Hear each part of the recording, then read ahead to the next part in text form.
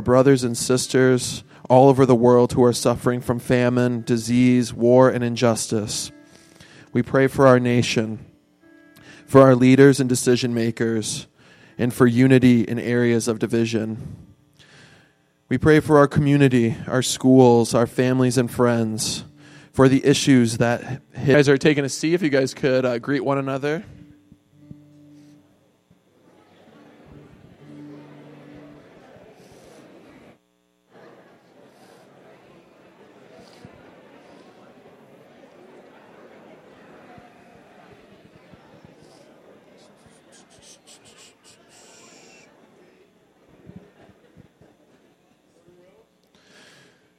All right, welcome to Victory Point. We're so excited to have you guys here. I'm Ryan. I recently came on staff here at Victory Point, and I'm very excited about that. So if it's your first time here, we have an awesome opportunity for you.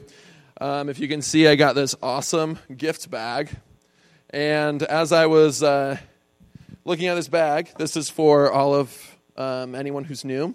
So all of you first-time visitors, if you want to head back to the welcome table back there, you'll get this awesome gift, and it's kind of making me jealous about what's in there. Kind of wishing I was new now and not on staff, but it's okay because it's got a really cool book in here. It's got some other goodies in there as well, and so so if you're new, please head back there. You'll see some lovely faces back there to welcome you and introduce themselves and hopefully connect with you. And the other thing that I would like to do is bless the children as they head off to Kids Zone. So if you are a child who's headed off to Kids Zone, if you could stand up so we could bless you. So if you could, with me, extend a hand to a child near you and bow your heads with me. Triune God, we thank you for the blessing of these children, the present and future of your church. In Isaiah, it says that the children shall be taught by the Lord, and a great peace shall be theirs. May you watch over them, Lord, reveal your good news to them, and fill them with your Spirit. Bless them as they are a blessing to us. Remind them of who they are and whose they are, children of the Most High. In Jesus' name we pray. Amen.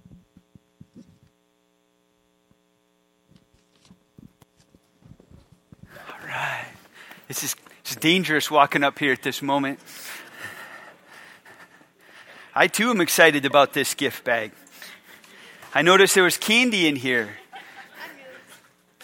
Not everyone has candy anymore, though, because I was checking them all out and sampling things and things like that. But yeah, seriously, if you're new to Victory Point, stop by the welcome table afterwards. We'd love to bless you with that. And Ryan, you guys know Ryan, like he's back with us. Ryan is in his second year at Western Seminary, and last year he was just Ryan the intern. And this year we've decided to upgrade that, so he's a pastoral resident from Western Seminary, and we've actually hired him for a few hours a week. He's going to lead out in different ways here. And, I'm excited to share, too, that we've hired Jill Fisher to help out in our Kids Zone Children's Ministry during this season to provide some leadership there. And we have Ruben up and running in our student ministry, providing some leadership, some staff leadership during this season. So if you didn't get the e-news this week, or maybe you got it but didn't read what I put in there about new staffing, I'd encourage you to go check that out, and that'll give you all the info. But I'm just really excited to have these guys helping out on our team and helping lead out, and lead with us into our vision and our mission here at Victory Point. So anyway, called out. Called Out. We are in this series, and today we conclude our Called Out series that we began 5 weeks ago.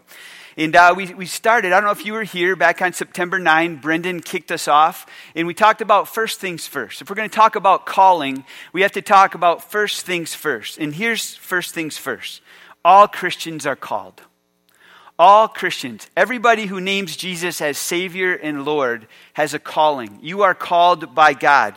With covenant relationship comes kingdom responsibility. Okay? And that kingdom responsibility is to partner with and to represent the king, to partner with him in incarnating and bringing the kingdom of God everywhere on earth as it is in heaven. Our calling is to love God, love people, make disciples. That is your calling. That's my calling. Love God, love people, make disciples. That is our vocation. Regardless of your occupation, your vocation is to live into this calling to love God, love people, and make disciples. You, just like me, are in full-time ministry.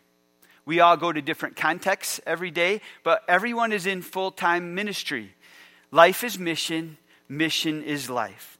And over the past 5 weeks, we've been all over the place, like talking about calling. We've looked at calling from all these different angles. We've looked at all these examples of calling in the scripture. Here's just some of the places we've been in this series. Remember, we looked at the creation story. We looked at the creation story, and we looked at God creating Adam and Eve in his image and calling them or commissioning them to rule and reign in his kingdom. We referenced Abraham's calling, that Abraham was called and blessed by God to be a blessing, that through him and through the nation that he would become, God would bless the entire world. We looked at Moses' calling, and we looked at that encounter he had with the burning bush and God's calling to him. You know, there's probably the most famous calling of all, right? Those 10 words that you find Jesus proclaiming in the New Testament, you know, where he says, "Come, follow me, and I'll make you fishers of men." That is like the calling. That is the calling to all disciples. And last week, Brendan did a brilliant job of just tracing the journey of the disciples with Jesus in those early days, of Jesus preparing the disciples to live out that calling, to be fishers of men and women across the entire landscape. And we've been all over the place in this calling.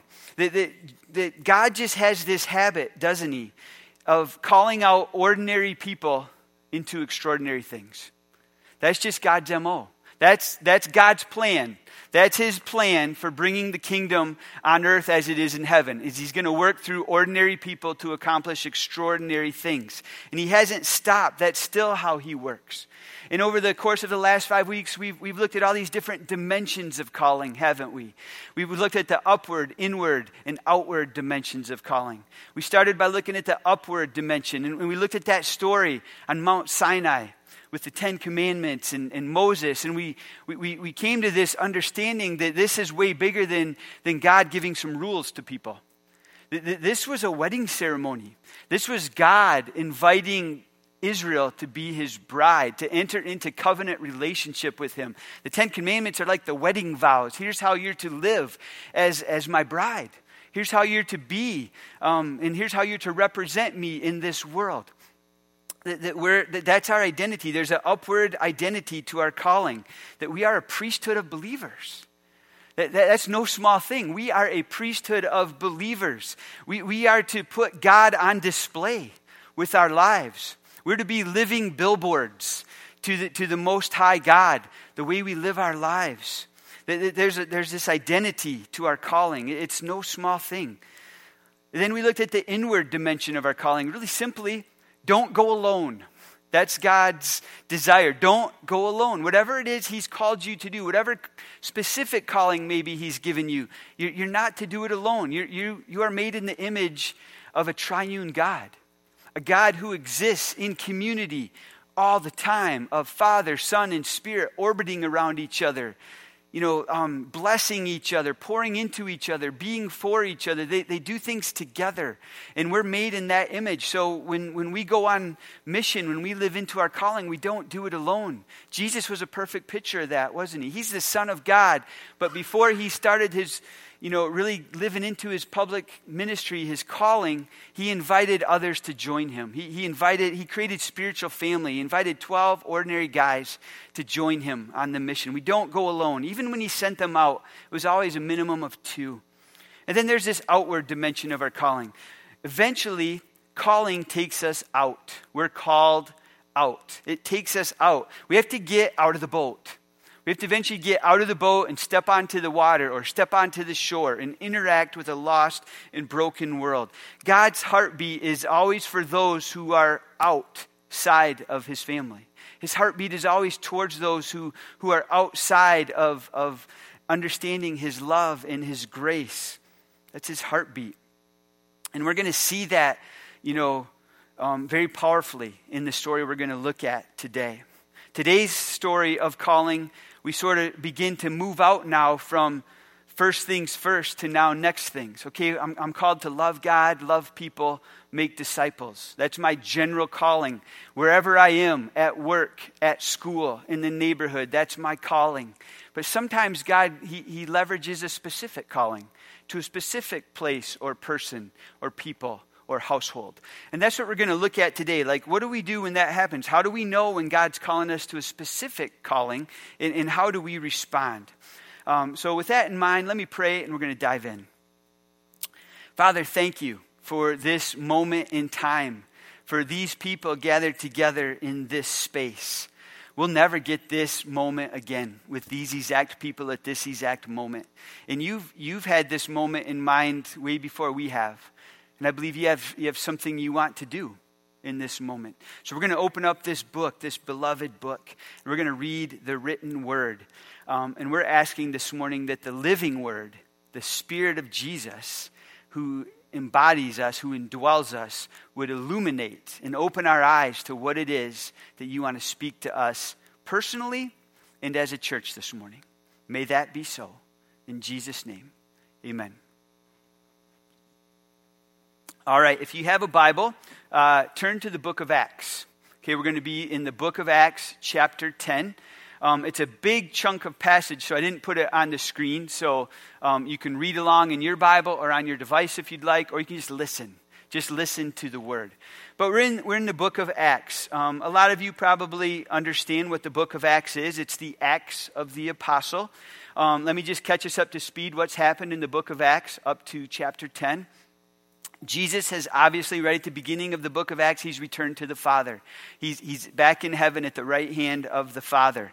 And then the disciples, there's really just 120 that have gathered, and Pentecost happens in Acts chapter 2, and the Holy Spirit is poured out on everybody in power.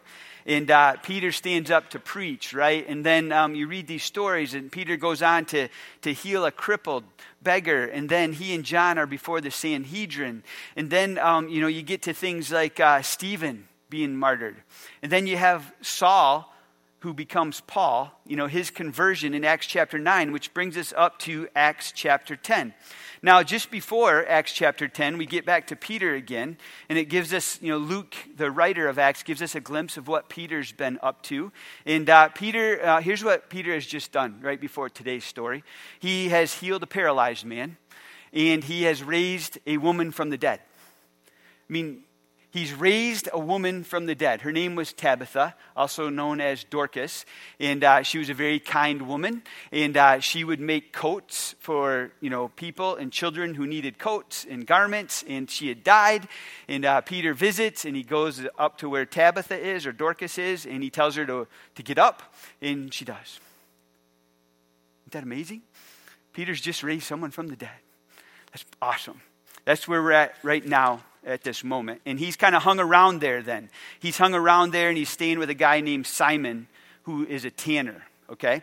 And he lives by the seashore. So that's what happens. And just one more little note before we get into this. You're going to meet a man named Cornelius.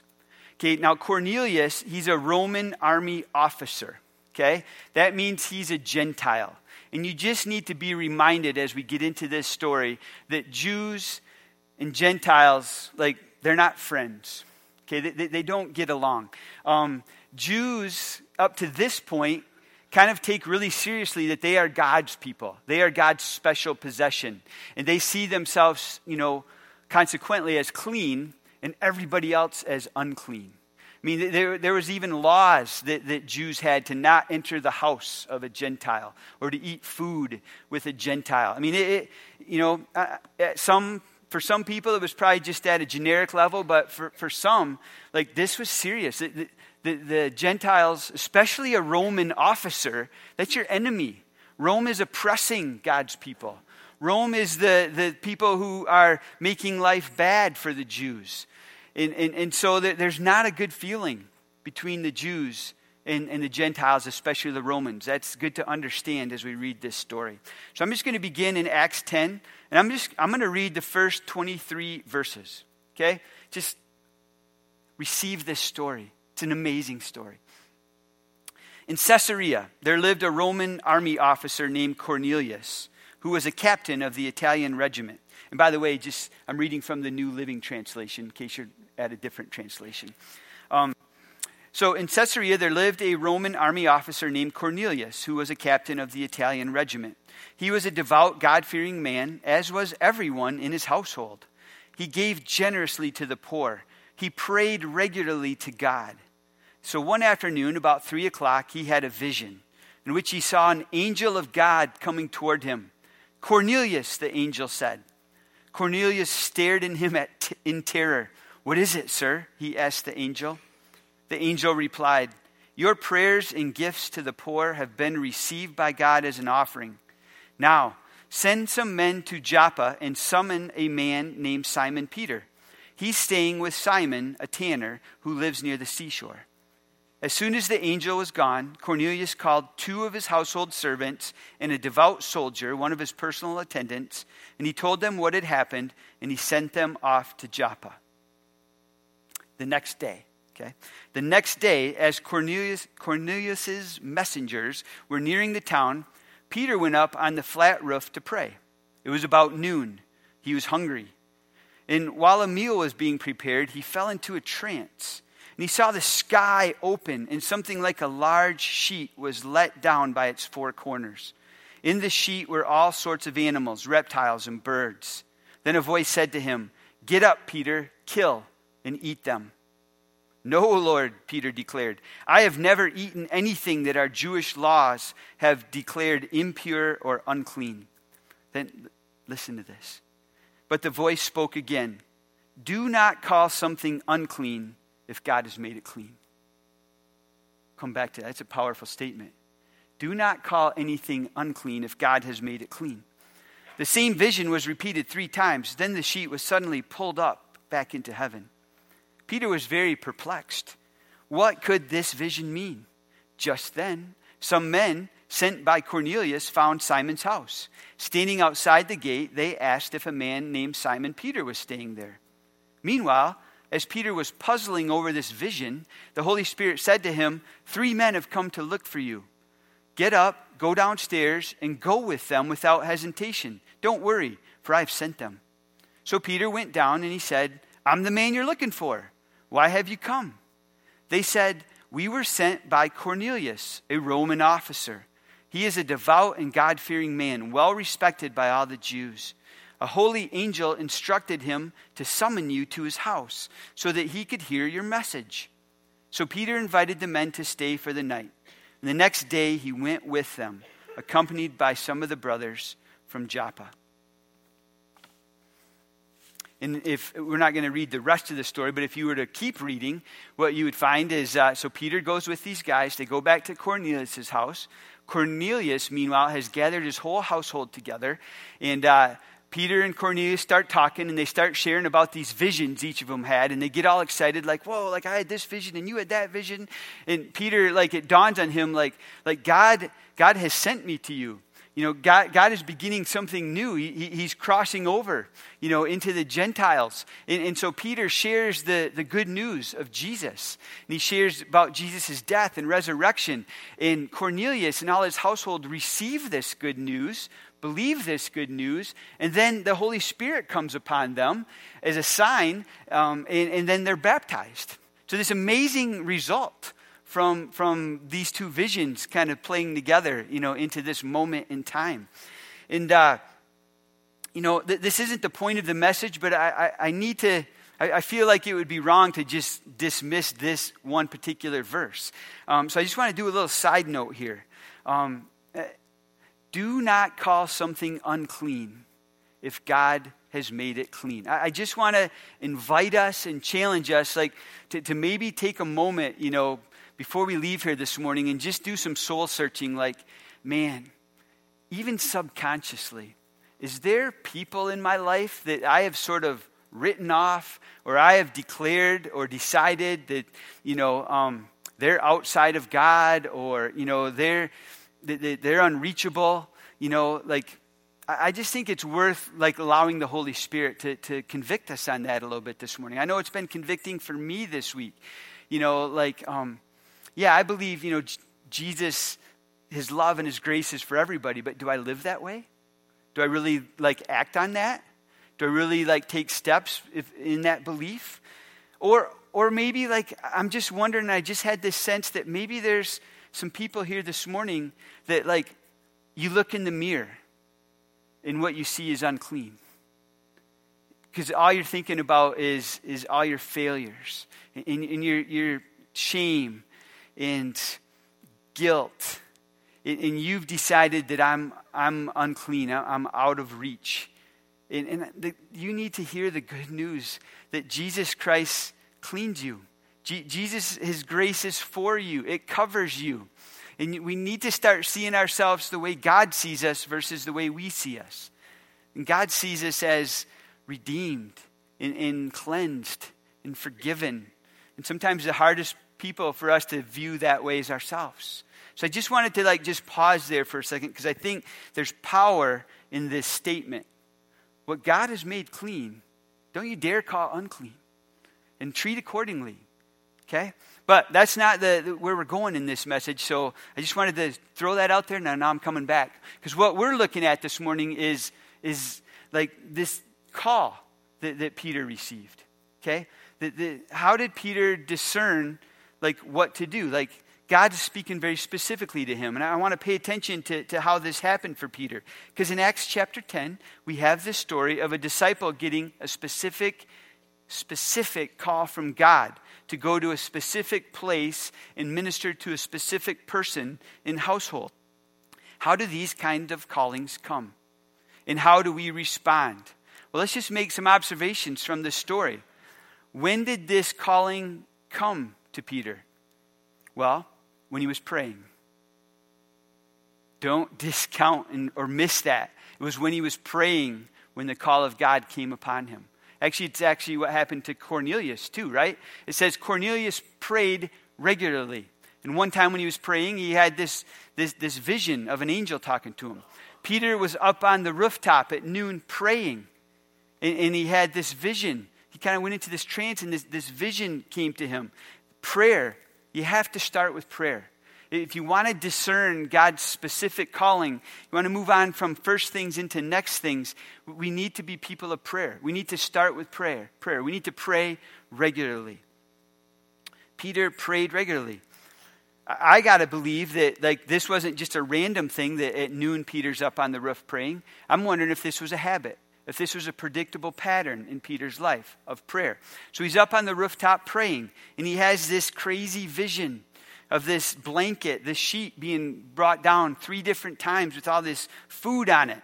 And he's perplexed. It says that word. He's perplexed and he's puzzled. And he's probably wondering, this is what I would do. He's probably wondering, is this because I'm hungry? Don't you have that?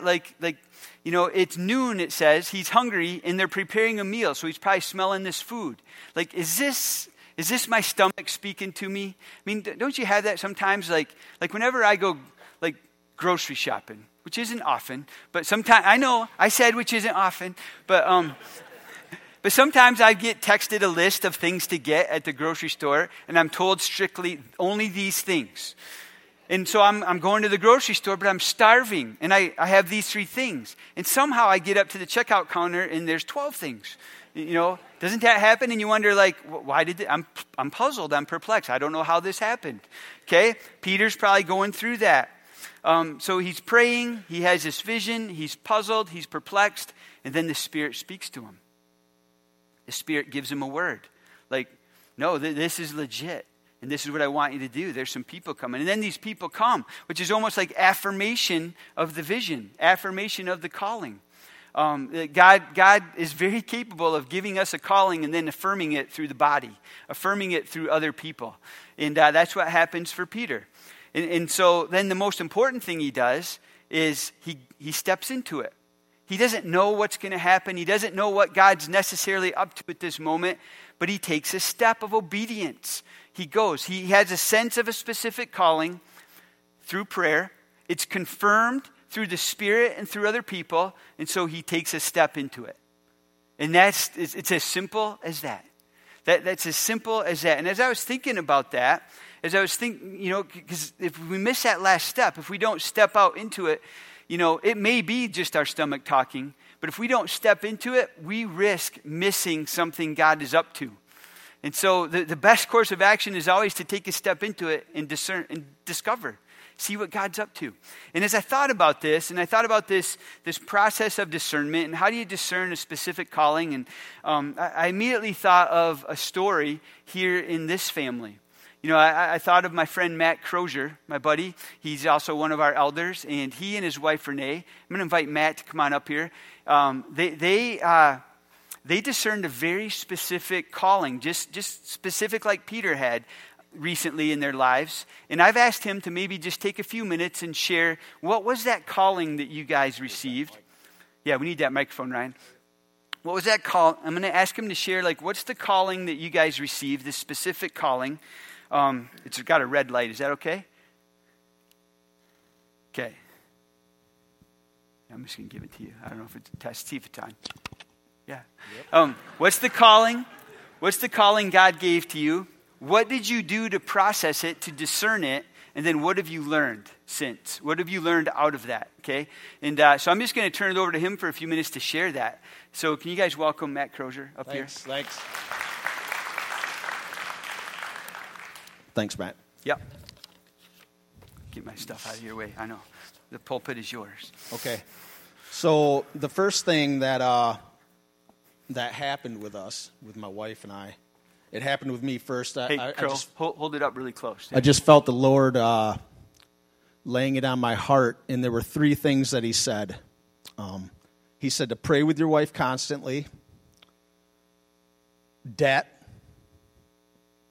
and I want you in my word constantly. I want you to know it front to back so that every confrontation and every conversation that you come in contact with will be biblically sound. So those were the three things. So automatically I go to my wife and I'm like, well, how are we going to handle this? And we discussed it a little bit, and we decided to bring persons of peace into our lives to pray for us throughout this situation. And I think we prayed for 40 days, I think it was.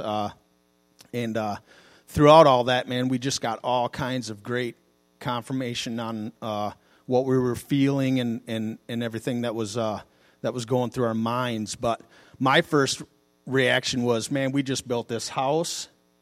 If we sold this and and we could eliminate debt and put money in our pocket and then just be done, and then we're there. That's it, So that was my first gut reaction from the flesh, was to do that. So, we went as far as I think Renee had several, or at least a couple of interviews in other states for medical jobs, and I was in contact with different schools, Bible schools. Hey, let's hammer this out. Let's go. Let's do it. But I don't believe that the Lord slams doors or closes doors. I believe rather he took the rudder of the ship, like we had our sights set north, and he just shifts that rudder a little bit and heads us that way.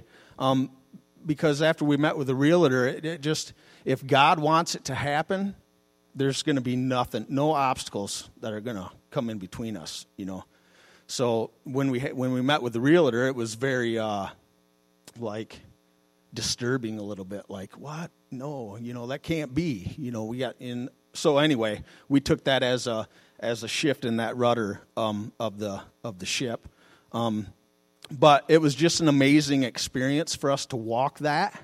And the most important, I think the coolest thing that came out of the whole thing was that my wife and I pray constantly every day together, because the Lord said, I want you to hold hands and I want you to pray. And we weren't specific. We just prayed for his will.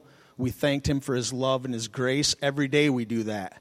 And that, to me, is truly amazing to have something like that happen in our lives. And the Word of God, like Matt was saying, the Spirit, there's a couple pieces of Scripture that I want you to chew on for a little bit, because this is what really fired it up for me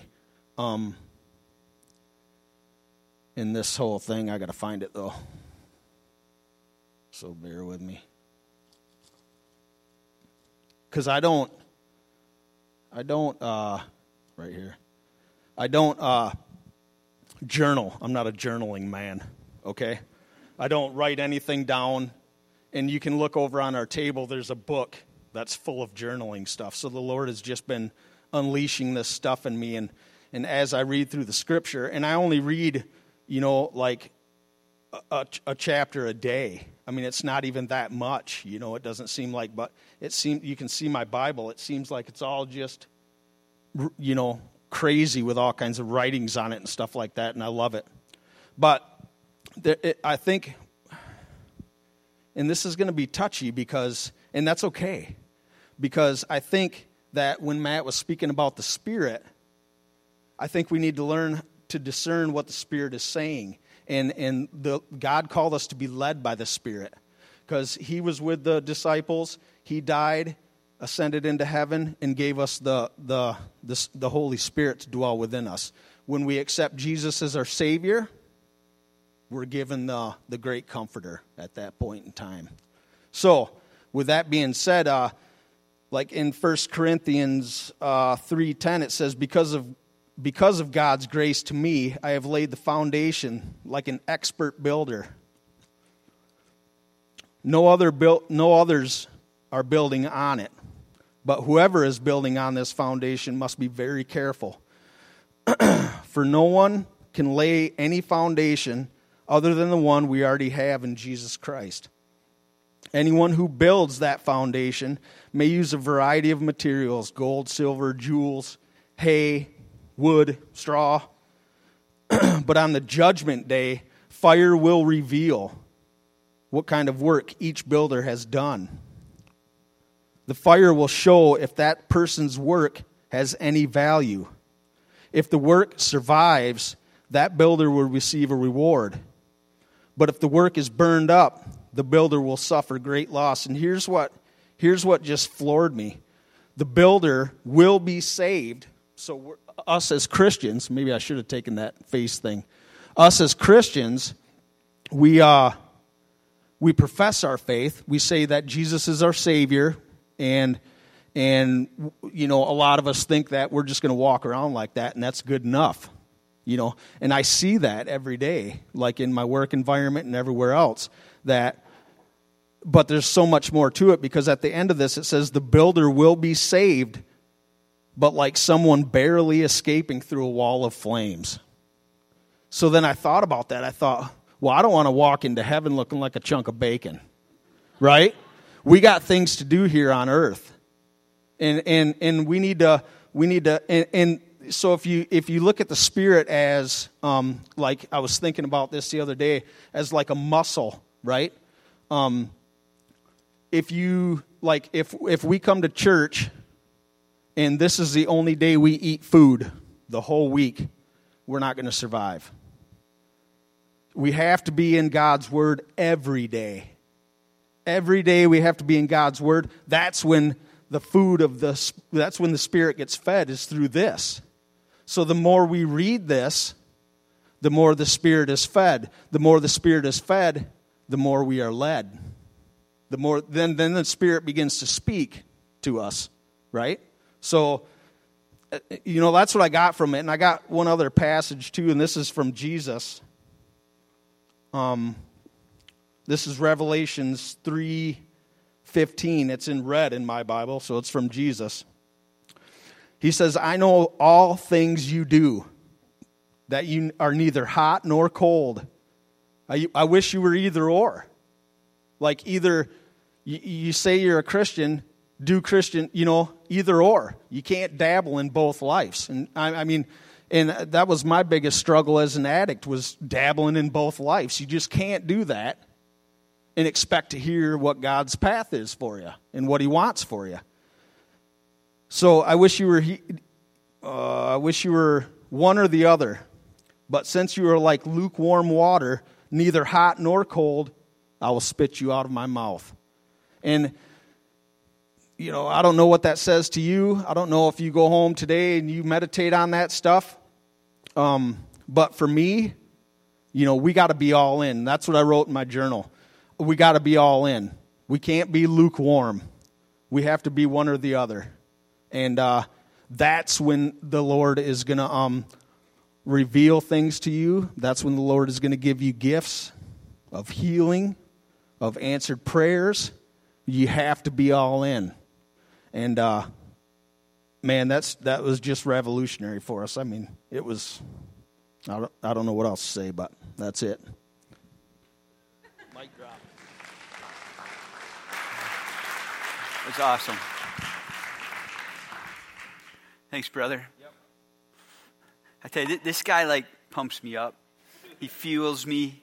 He's like soul fuel. He had a couple tweetable quotes there, like the bacon thing, and the more the Spirit is fed, the more we're led. I love that. And I think you guys embody that, and I think you guys are living that. It's just been fun to watch the journey that you guys are on. And the reason I asked him to share is because, like, he's just an everyday guy. I mean, and Renee's an everyday woman. I mean, he works at the gas company, right? Like, he works for Semco, drives a van around. He's just an everyday guy, and that's who God loves to work through. God always works through ordinary people to do extraordinary things.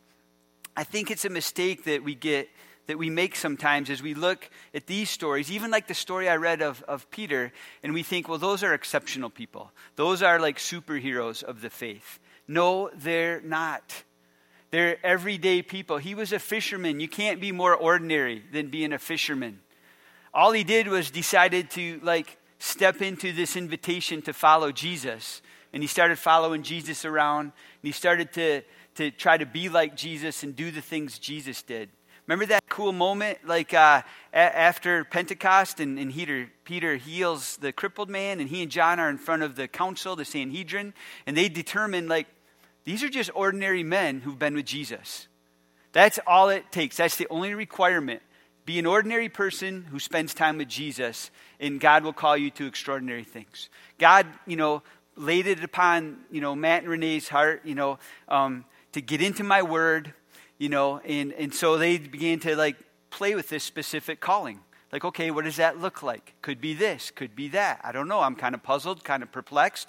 But we're going to put some things in motion here. We're going to pray every day for 40 days as husband and wife. We're going to invite friends and family for those 40 days to also pray with us, pray for us, to listen on our behalf. And if God gives them a word, a vision, just like Cornelius and Peter had, like, affirming visions and experiences, like, they invited people to share those with them. And they even like laid it all on the table. Like, if this means, like, maybe selling our house, so be it. If this means moving, so be it. And they went through this journey, and then right at the end got some clarity. Like, no, it's not time yet to sell our house, but here's what God has for us right now. And they're living into that, and they're just living that out every day. And we can do stuff like that. We can have stories like that. That's the story I see of Peter in Acts chapter 10 that we read. Peter's an ordinary, everyday person who spent time with Jesus and continues to spend time with Jesus in prayer. He's just an everyday guy living out his everyday calling that we all have to love God, love people, and make disciples. He's just going about his business, loving God, loving people, making disciples. He's spending daily time in prayer. And when you begin to do those kinds of things, be ready. Be careful and be prepared, because God's going to begin to speak even more specifically to you, just like, we heard. And he's going to give you maybe specific callings to go to a specific person or specific place or specific household, because he's up to something and he needs you. And we need to pay attention to that. So I ask, like, what about you? What about us as a church? What is God calling us to?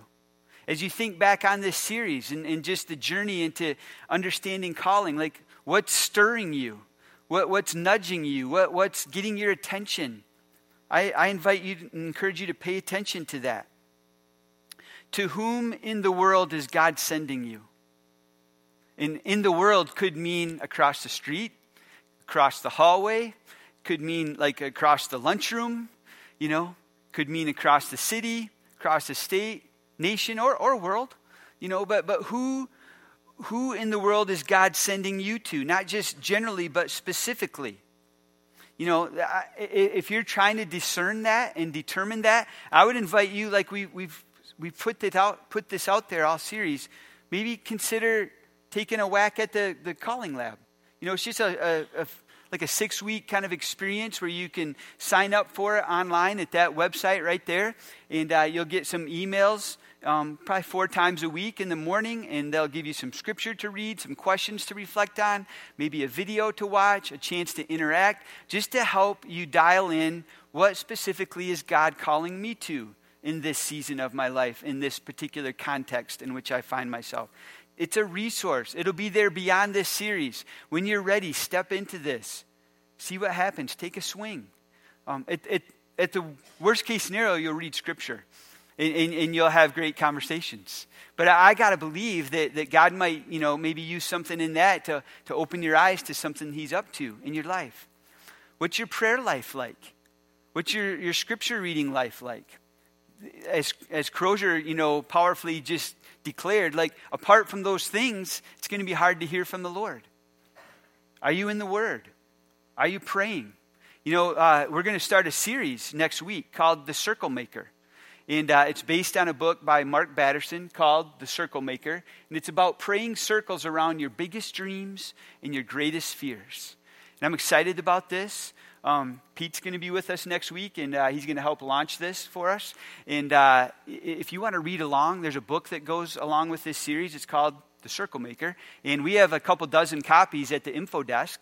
And if you'd like to buy one for $10, that's cheaper than what you can get it on Amazon. I'd encourage you to pick one up and read along during this series. There's going to be it's going to culminate in a cool kind of 24-hour prayer room we're going to put together, But what are the dreams? What are the callings maybe God's been stirring in you in this series? What would it look like to start praying circles around those?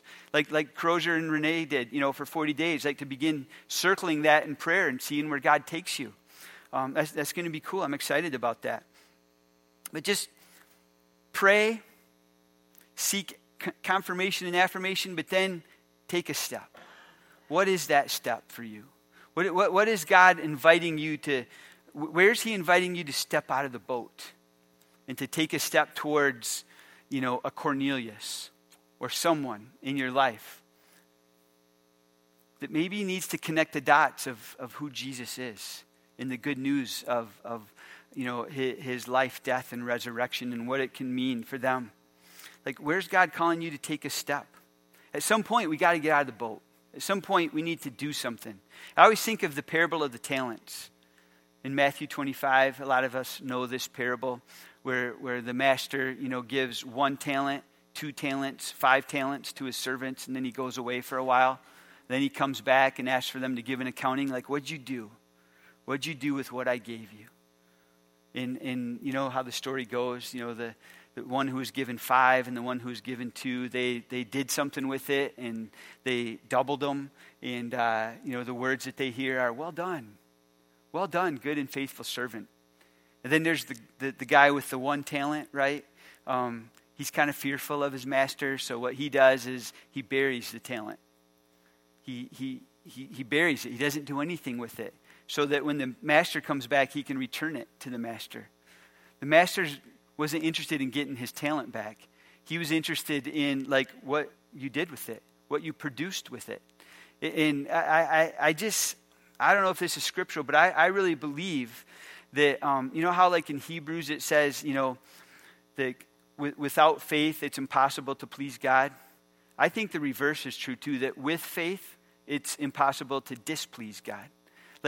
If you just, whatever God's given you, whatever he's calling you to do, big or small, if you just step out with faith, I think you'll please your master. because he's just looking for people like to get out of the boat, to step into it, to go with the guys to Cornelius' house, to believe that maybe like that God is up to something and I don't want to miss it. So I'm going to go. I'm going to get out of the boat. Like, what is it for you? What is it for you? Here's the good news. Whatever it is, big or small, whatever it is God's calling you out to do, God's already there. The presence of God is already where you're going. So you already have an ally, an accomplice, wherever that is. So no fear. Have faith. Take a step. I'm going to invite the band forward. And we're going to close our time this morning with some song and with a time of communion. But as they come forward, and maybe you could play a little music for us, Brendan. I just want to do what I think is important to do every Sunday before we leave. And that is to pause and to listen and to reflect and just ask these two questions. God, what are you saying to me? What are you saying to me specifically right now? Where are you calling me? Who are the, do I need to work on like this unclean, clean thing? Do I need to clean that up in my life? Lord, what's the blanket you're lowering in front of my eyes today? What's the sheet you're lowering down? What is it you're asking me to do? I mean, just take a second before we leave, quiet your heart, quiet your mind, and just ask the question, God, what are you saying to me? Let's do that.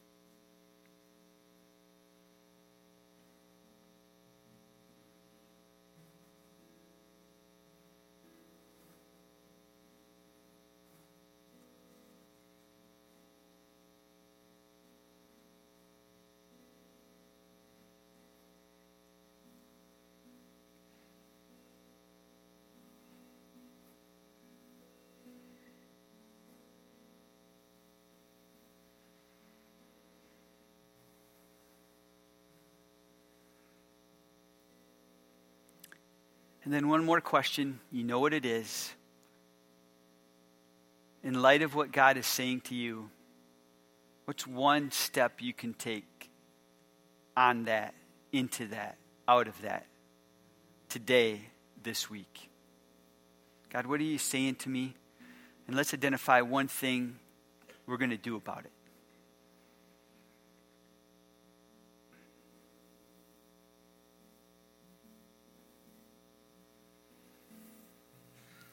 And I'm always a big fan of, if and when that emerges for you, write it down.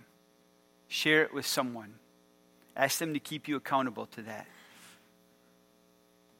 I think that's how we grow as disciples. All right, we're going to conclude our time together with a meal together.